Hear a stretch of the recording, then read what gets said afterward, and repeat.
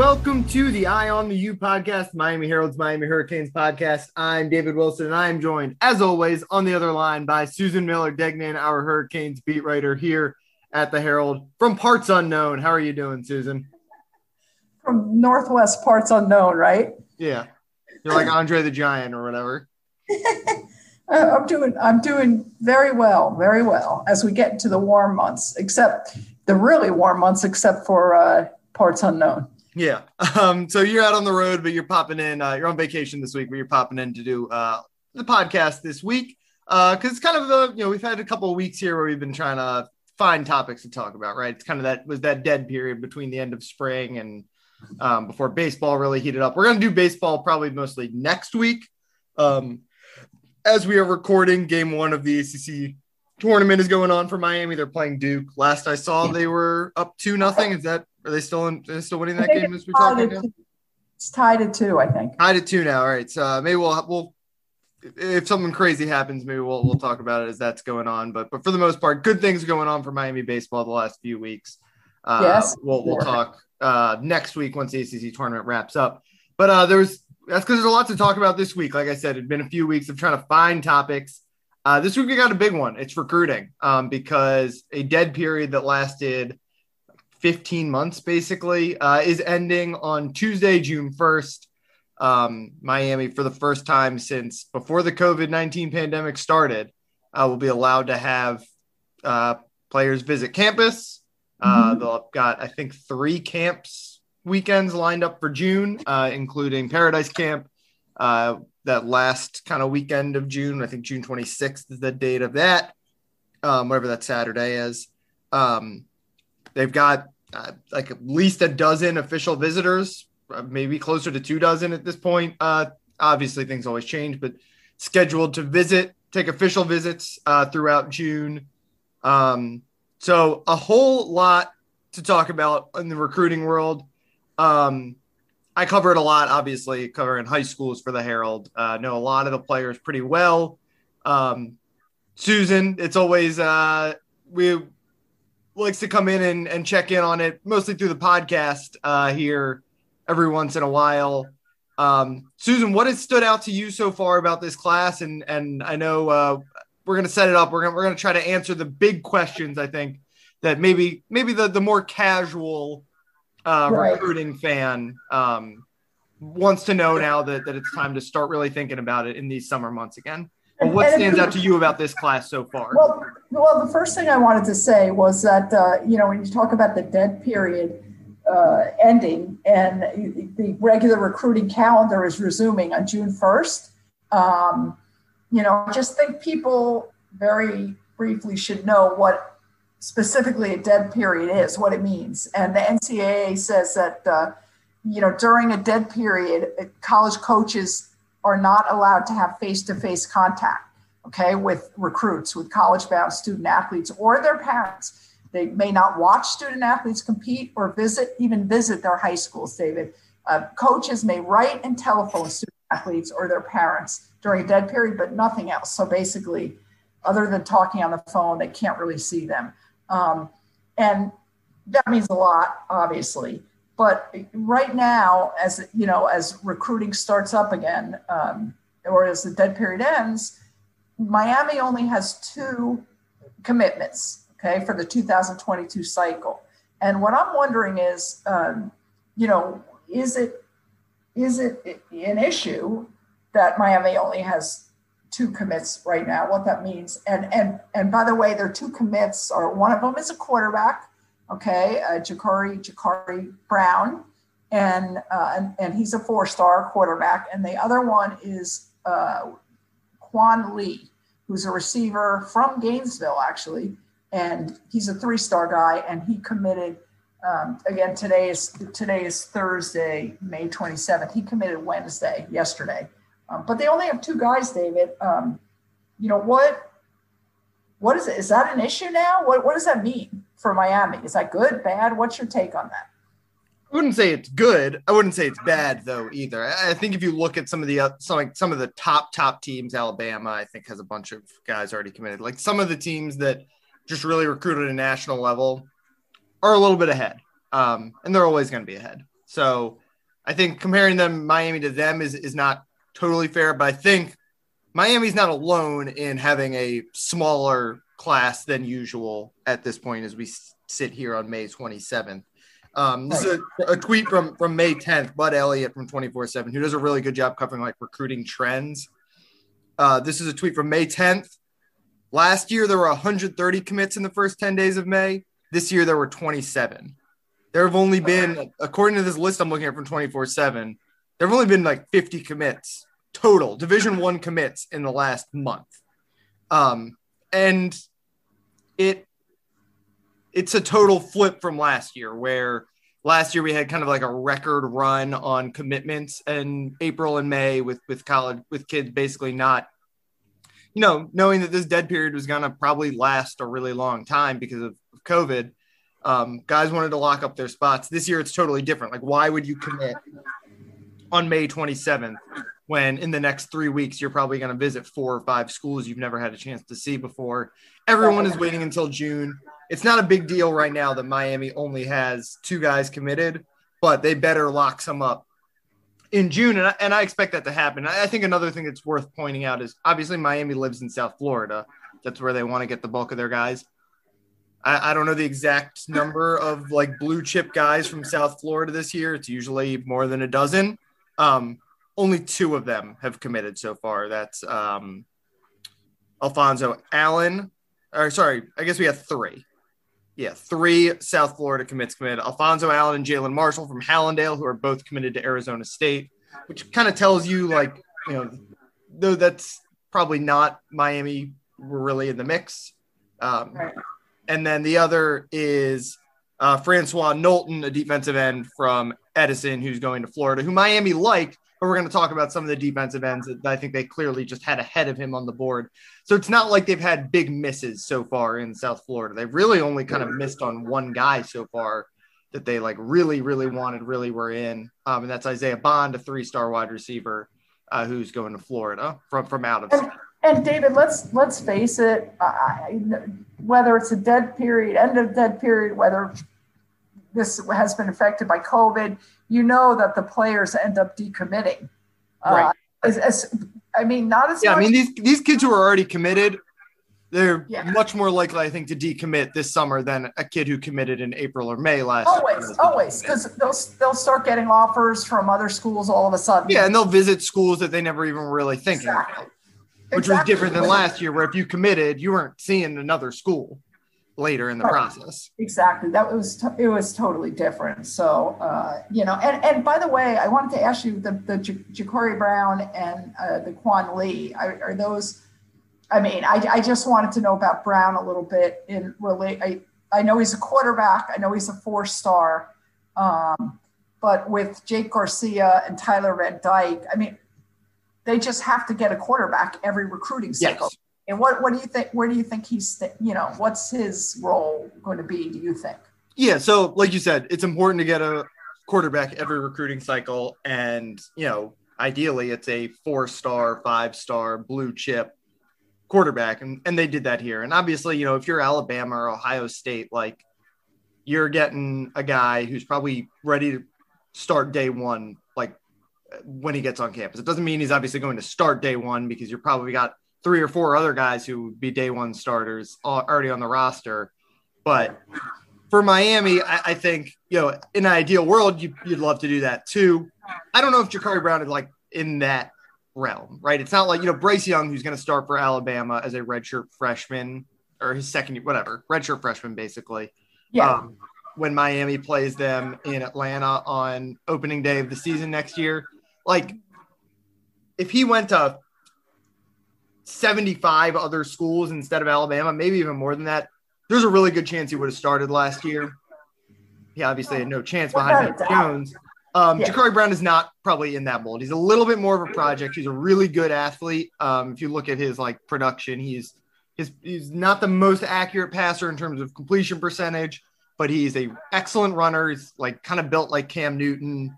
So I think he's a little bit of a project. I think he's kind of a perfect for the situation that Miami is in, where you're not getting a generational quarterback talent every cycle. He's exactly the kind of guy you want to get on the bottom end, right? Like Jake Garcia is the kind of guy you want to be able to get every 2-3 years, basically. A guy who you sign, and the expectation is that guy is your long-term quarterback solution. Ja'Cory Brown is like kind of the off-year cycle guy you want to get, a 4-star with really high upside. I think Tyler Van Dyke fell into that category also, as a guy who was, didn't necessarily play the stiffest competition in Connecticut. If you look at the other schools that were in the mix for him, it was like Syracuse, Boston College, like a guy where that would have been a massive get for them. For Miami, he's kind of the bottom end, I think, of what you want. I think Brown falls in the same category where he's going to take some time to develop, and it's a good thing that he's going to be coming in and probably be behind Jake Garcia and Tyler Van Dyke on the depth chart. But you're in really good shape when a guy like Ja'Cory Brown is your is third on your depth chart. You're in a much better spot than Miami obviously has been in some recent years. What about Quan Lee? I know he's a quote unquote 3-star guy. What's interesting to me is he's from Gainesville. Yeah. Has not been, apparently, from what I'm reading, he's never been offered, or he's not been offered by hometown Gators. Yeah, he's another guy who's offered list. Like, if you look at the other schools that are really in the mix for him, like UCF was in there. And then it was like West Virginia, Pittsburgh. It says Kentucky, Tennessee, South Carolina, Coastal Carolina offered him. Obviously Miami likes him, right? Like, you're not taking him if you don't like him. He was a 1,000-yard receiver last year. I haven't seen him play in person. I saw Andrew Ivins from 24/7, compared him a little bit to Mike Harley, which obviously Miami fans are going to like. Like a 6-foot guy who probably plays a little bigger than his size. But for Miami, I think wide receiver is just not a big priority in this class, right? Like, sure. After next year, they're going to lose Mike Harley and Charleston Rambo, but you're still going to have like some combination of Keyshawn Smith, Xavier Restrepo, obviously like the guys coming in, Romello Brinson, Jacoby George, Brashard Smith, maybe like Mark Pope or D. Wiggins or Michael Redding. Yeah, Michael Redding, Daz Worsham. Like, they're really deep there right now. I know those guys aren't proven yet, but they've just got a lot of bodies on the roster where I think, Miami will probably go after a couple of receivers because that's a spot where you can have a lot of guys. You want a lot of depth. But I think Quan Lee, it's just like they're not. First of all, it's not like a loaded wide receivers class locally this year. Honestly, off the top of my head, I can't think of a single 4-star wide receiver in the area. The 23 class is actually loaded at wide receiver locally. So I wonder if part of it is they're waiting to, they want to make a really big class there. But I think it's just good they get a guy in early. I think it helps to have multiple commits early on. Like, theoretically, this guy's sticking with Miami as long as Miami wants him. And they're friends. So to me, he's just in this class where you're only going to take 1 or 2 wide receivers. It's good to get a guy early and then take your swings maybe at one big blue chip star wideout in the class too. Yep. Okay. Well, that helps then for this class coming up. You were saying next year it's actually this. Yeah. Here's actually I'm looking at the 24/7 rankings, and I'm not looking at athletes. So maybe there's an athlete I'm missing, but the highest ranked wide receiver in Florida this year is only the number 314 player in the country. Like, that's really bizarre. That's unusual. Yeah. Definitely unusual. All right. So now we have kind of a good grasp of what Miami has, and there's a lot more to go. But David, as far as the dead period goes, a dead period ending, I know I read what the dead period is.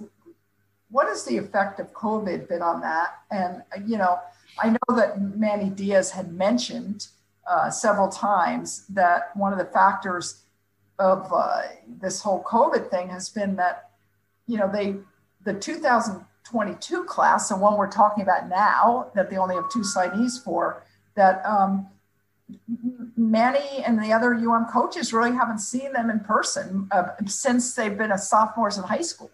Yeah. Now they're entering their senior years, but junior year is always like a big season. We know how screwed up last season was. So they were more affected than the 2021 class, which at least Manny Diaz could see them when they were juniors, right? Yeah, it's an interesting thing where the 21s were affected because they didn't get to do the visits, right? Like they didn't get to keep their official visits. They didn't get to, when they were down to their final three, they didn't get to go visit all three and back-to-back weekends in December and decide, all right, this is where I'm going to sign. But most of those kids like visited, right? Like most of those kids, and it definitely helped Miami because I think every local kid who signed with Miami in the 21 class had been to the campus before. Like they'd been to a camp at some point, either Paradise Camp or just like with their team for a 7-on-7 tournament or something like that. Like or to a game, because Miami invites so many local kids to every game every weekend. Like they knew what they were getting there. The difference, as Manny always said, like the difference is going to be in the evaluations this year. And so much evaluation, as you said, happens in their junior year. And these kids, like they have not seen these 22 kids in person since they were sophomores, basically. I was talking to this kid, Chris Graves, the other day, who's at Bishop Verot in Fort Myers. Miami signed Malik Curtis out of there in this class. And, he did not have a single offer until December when USF offered him. Then Miami offered him early in January. It was like his first big offer. And now he's got like 30. And he's a kid who, like, I was talking to him. He's like, I've never taken a visit before. And he is a like 4-star recruit in 24/7. Had a big growth spurt, I guess, after his freshman year. He's like a 6'2" cornerback now. After he was like a running back as a freshman at like a smaller school, ended up transferring to Verot, which is a little bit more of a powerhouse on people's radar. So kids like him, like they were totally off the radar. They're probably still a little underrated in the rankings. A lot of schools, they can watch the film, but they don't know how big this kid actually is, how long his arms actually are. And I think those are the kids who are really going to be affected, are the ones who just, especially like if they were not highly ranked or had a growth spurt or, just got a lot better their junior year. They just have not really had this opportunity to go through any of the recruiting process. And I think it's going to make June really chaotic in terms of commitments with these kids. The Chris Graves, he's got 3 official visits lined up for June. He's going to visit Miami twice in the first 3 or 4 days of June because he's going to be at the cookout on June 1st and then take an official visit that next weekend. Like there's just going to be kids who like have not had any exposure to the recruiting process, and all of a sudden it's going to all start. And it's going to be a scramble if schools trying to lock up commitments early from kids they get on campus and think, oh, we've got a steal here that no one knows about. So, yeah, I think it's going to be a really chaotic June, July here once we get out of the dead period because of stuff like that, because of how little exposure some of these kids have had. And those are all really good points. And it's at first it turns out to be a steal, right? And then as soon as a Miami or any of them. Yeah, that was exactly what happened with Chris Graves. He didn't have an offer until I think June or January 20th, maybe Miami offered, and now he's got 30. Yeah, of course. Once one does, and everybody copies, and everybody else wants them. And I kind of feel bad for the kids too, because they're going to be overwhelmed. And they're, how in the beginning they're talking, all the websites and the recruiting sites and the coaches and the whatever, and then it just becomes too much. Eventually it becomes too much. So it'll be very interesting. And then in the opposite end of that, you feel bad for the kids from the last, during COVID. Who exactly like you said were maybe hidden gems that you never really knew about. And also and I think you mentioned this, is that this year these kids will be able to go like commit, kids who are committed or not committed, whatever, they're gonna be allowed to attend football games. Yeah, you'll have kids where before there was good and bad, right? The local Miami, South Florida kids could not visit other campuses and other football games. So a local kid, could not go to Alabama or some major Georgia or whatever, where they're unbelievable, fan presence and, unbelievable facilities and all that stuff. And the kids from South Florida had to stay around here. They knew what they had in Miami. But by the same token, Miami, let's face it, Hard Rock doesn't always draw fantastic crowds. I'm not talking about COVID, when Yeah. they'll allow full crowd or almost a full crowd. And, that has an effect when you go to a game. If it's not an exciting, thrilling atmosphere, for other kids, that hurts Miami also. Yeah. I'll be interested to see what Miami learns from this last year, because I think, to put this most diplomatically, because Miami does have great atmosphere for like 1 or 2 games a year, right? Yes. But the problem is, so many of these kids, when they go visit places, like they're not going to LSU to watch LSU play like UL Lafayette, right? In a game that's going to be like a crappy noon game. Like LSU saying, hey, come visit us for the Alabama game. Come visit us for some big SEC game. Right. I think of so many kids who over the years have been at every single Miami home games. It means you get the Notre Dame night game sometimes, but it also means you're there when Miami is playing Arkansas State at noon and there's 7,000 people, and it kind of skews your perception of it. So I'll be interested to see. This is going to be something to see, obviously, in the fall. If Miami changes their approach to bringing kids to campus, you wonder if in the past maybe they've overexposed kids. I think that's a real thought they have running through their heads right now. Well, meaning, so this year's schedule, I don't have it in front of me, but for example, FSU is in Tallahassee, the FSU right. game. So you can't, because that's always a great atmosphere, always. Right. So you can't see that game, right? There's no UM game this year. I know. But then at the same time, I think it works, it benefited Miami in some ways, because these kids weren't going to LSU or Alabama or whatever to see what that place looked like. But it also, I think you notice, it's very noticeable that Miami's 21 class had so many local kids in it, because those kids knew Miami. They'd all visited, like I said. But also because the out-of-state kids, sometimes a kid comes from out of state and they land at Miami International Airport and they drive through the city and they go to South Beach and they go to Prime 112 on an official visit. And not a whole lot of schools can obviously match that, especially, if you're a kid like Tyler Van Dyke, who's coming from Connecticut. There's an appeal that Miami has with out-of-state kids and I think if you look at some of the list of targets they have for this year, I think it's going to skew back. It's not going to be such an extreme volume of South Florida kids. Look at it already. 2 of the 3, or the 2 kids committed, neither of them are from South Florida. I don't think you're going to get 20 out of 25 from South Florida again this year, like it was last year. It's going to be more of a mix with out-of-state kids. Yeah, I 100% agree with that.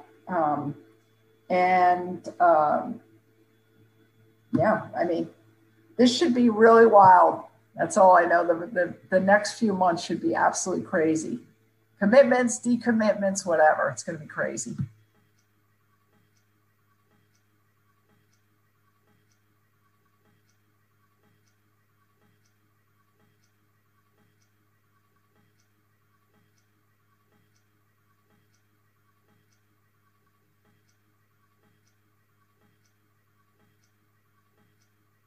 I wanted to ask you about some of the targets Miami is going after.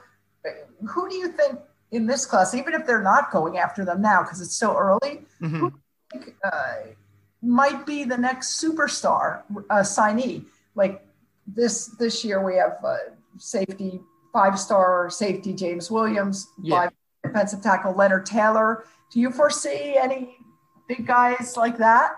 Yeah. I kind of refer to these as they're like the dad commits. They're the commits that your dad who doesn't follow recruiting really at all.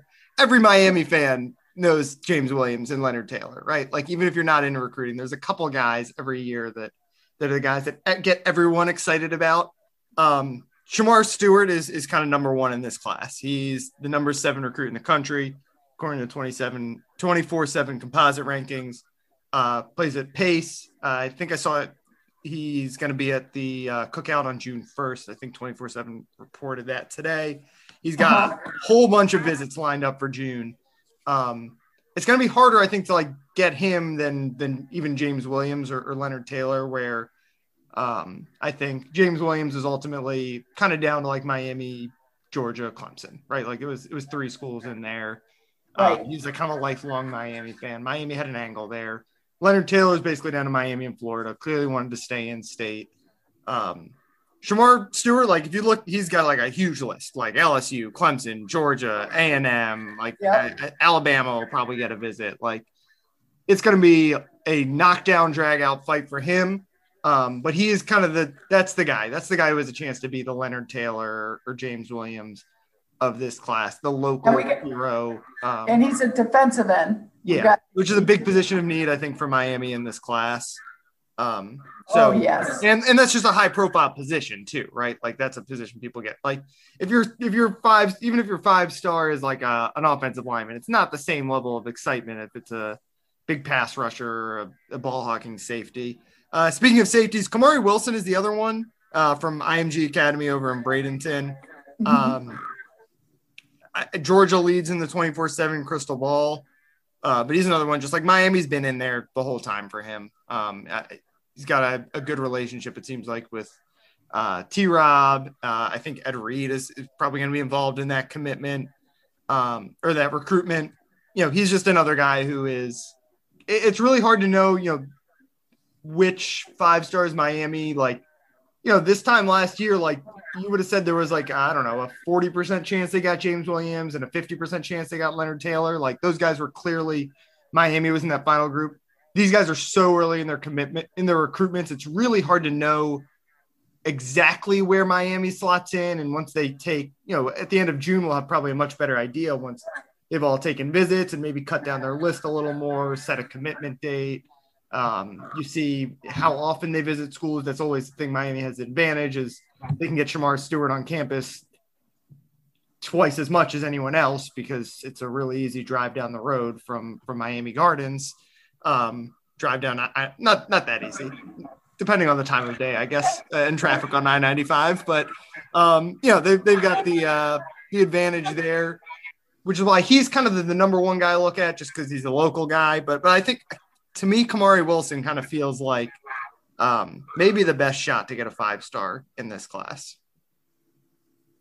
Gotcha. So, okay, there's a shot, but again, it's so early. That's so early, and exactly. And also the players, it'll be interesting to see. We know that the 2021 class, and maybe some of it was because of COVID, factor, but they were so vocal and they stuck together so much. They worked together, kind of among themselves, recruiting other kids. It'll be interesting to see how much the current players, Yeah, I think Ja'Cory Brown has some of that, but obviously he's not a South Florida guy, and that was what made that last class unique. We talked about it last week. So many of those kids grew up together, played Pop Warner together, or at least played against each other. And once James Williams, Romello Brinson, obviously Khalil Brantley was in there early and kind of vocal guy. Like those guys, once they got them in the fold, like the dominoes started to fall. I don't know who that guy is in South Florida this year, just generally. Like not even saying that Miami has a chance at. I don't know who the big personalities are locally, and it's important to get one of those guys early. And the other thing worth noting when we talk about who the chance to be the 5-stars are, the rankings could change a lot with this class because it was so hard to evaluate their junior seasons when everyone was playing different amounts of games and, like analysts and coaches obviously weren't out at games as frequently. But then also like they didn't get to do the summer camp circuit, and guys get ratings bumps because they show up at Miami and are awesome in a 7-on-7 tournament or are awesome in like 1-on-1 drills as offensive linemen. Like there's some guys like when I look at some of the like top 100, top 120 recruits in the country, like I look at like Marvin Jones Jr. had an awesome year for American Heritage. I wouldn't be surprised if he winds up as a 5-star. Kenyatta Jackson certainly has the physical tools at 6'5" and 231, the defensive end from Chaminade. Wesley Basanthi, I think, is as good a linebacker as you'll find in the country. I don't know if he'll be a 5-star, but he's 113 in the country right now. Like, I feel like he's going to wind up in the top 100, top 75 by the end of the cycle. And that's obviously those end up being the guys you get excited about, especially If there's no last year was unique where they had James Williams and Leonard Taylor. They hadn't had 2 5-stars in the same class in a long time. I would not expect them necessarily to get 2 5-stars in the 22 class, but there are going to be guys to get excited about. And I think some of there's some local guys. Basanthe is one that I'm really high on that I think will ultimately be one of those guys who ends up top 2 or 3, 4 in the class that because of he's local and I think he's got a good personality, will be in that mix as far as the superstar type players. But and I'm sure there are a lot of other guys that might not be classified as superstars now. Right. We know how it is, who end up really, really, towards that way. And there is one guy I'm interested in. I want you to tell me a little bit about, because I know his dad, and I covered his dad way back in the mid '90s. Earl Little Jr. Cornerback for Plantation American Heritage. A 4-star, very good 4-star, rated pretty much among the top 100 players. Dad Earl Little was a defensive back at Miami and in the NFL, and what a great, upstanding, classy guy. Earl Little is so friendly, and I just back then, I always would talk to you, respectful, great kid, great guy, I should say. And I'm sure he's raising his kids that way too. Mm-hmm. So about Earl Little Jr. Yeah. Miami's in the top 6 for him. He is no doubt one of the best corner. This is a really good cornerbacks class, I think, in South Florida. Maybe not necessarily 5-star guys like we had a couple of years back with Tyson Campbell and Pat Surtain Jr. But just a really deep, good group of corners. And Little has an easy claim to being the best. Like I said, Miami's in the top 6, but the consensus seems to be sort of outside looking in for him. Alabama, LSU are in the mix there, and those guys are tough to compete with when it comes to cornerbacks. Obviously, his coach at American Heritage is Pat Surtain. Pat Surtain Jr. just had a incredible career at Alabama. So Miami will, they'll get him on campus. They'll do all they can to get him, but I think they're on the outside looking in there. That American Heritage top end talent is pretty loaded though. You got Earl Little, who you just mentioned. You got Marvin Jones, who I mentioned earlier, who's a Florida State legacy. His dad was a defensive end there. Miami will be in the mix for him as well. And then Jacoby Spells, who's a guy that I'm really high on when you talk about the best cornerbacks in South Florida. He was a wide receiver his whole life until this last year, ended up moving to cornerback in American Heritage and was awesome. Helped them win a state championship, obviously. I remember, when they played Northwestern in a playoff game, he went up against Romello Brinson, who was, arguably the best wide receiver in South Florida last year, and pretty much locked him down. They obviously each got the best of each other a little bit, but Spells, for a guy who had not played a whole lot of cornerback in his life, I would say kind of won that matchup. And he's a guy who I think just really high upside. And I think Miami has a good chance to land him. If I had to pick one guy from American Heritage who I think Miami does get in this class, Spells is the guy, because I think Miami was on him pretty early. And I think it's just going to be a really fierce competition for those other guys. I think they can get Spells as a little bit of a steal. We all know that linebacker is a position of, at which the Hurricanes are really in need, right now, yesterday. They need some really good linebackers. I know that just recruiting wise, it hasn't worked out as much lately. What guys out there are possibilities for Miami, and who would be a major grab if they could realistically get them as far as linebackers go? Yeah, I think it's the position I've tried to write about most because with this recruiting class, because I know people know that's the biggest need. And Wesley Bissainthe is a guy I mentioned a bunch, Miami Central linebacker, who kind of fits the perfect intersection of position of need and talent to make me kind of consider him that's the guy you can't miss on in this class. If you miss on Shamar Stewart or Kamari Wilson or some of those 5-star Marvin Jones, that stinks, but there's lots of good defensive ends. The competition's really tough there. Like those guys, they leave sometimes. Wesley Bissainthe is he's the clear top linebacker in South Florida. He's at Miami Central, which is a school that obviously Miami kind of gets what they want there. Their coach is a former Hurricane, Roland Smith. Like he's the guy you got to get. But you're gonna need more than that. And there's, I think there's nice little depth behind him. Bissainthe is obviously the guy who I think you could get and potentially be like a day one starter, especially because he's a public school, in good position to early enroll. But behind him, you got Omar Graham from Stranahan, is a guy I think worth monitoring. He's kind of been a breakout star over the last few years. One of those guys that people just haven't really gotten a chance to see much in person. Miami he'll be there on June 1st. Kobe McLeod is a guy I like. He's Ray McLeod's younger brother. Plays at Gaither over in Tampa. He's a guy who actually has been really impressive on the 7-on-7 circuit. He plays some safety there. He's a linebacker mostly.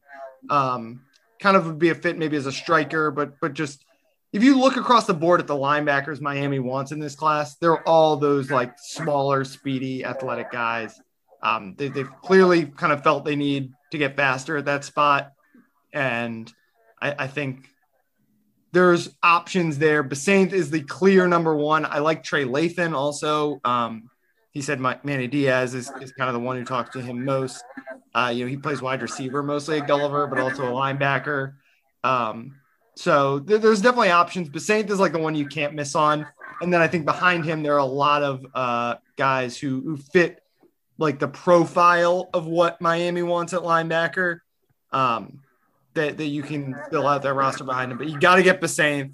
Demario Tolan from Dr. Phillips is another 4-star guy who they're right in the mix for.